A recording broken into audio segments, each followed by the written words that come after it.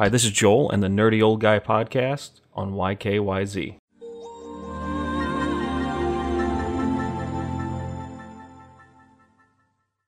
Yesterday I discussed the console wars a little bit and then the history of it, and today I want to go over the future of the console wars.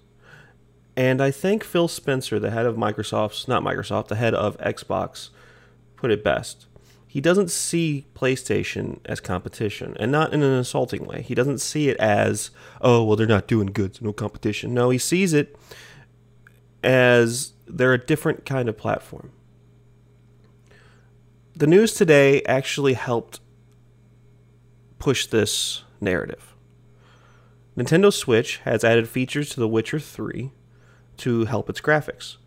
It also, this is only in Korea, but it's probably going to roll out here too. It also has added a feature to allow you to transfer your save to the Switch from your Steam on your PC, Steam account on your PC, and back the other way. Meaning, you can play on pretty much anywhere you want, including on your PC.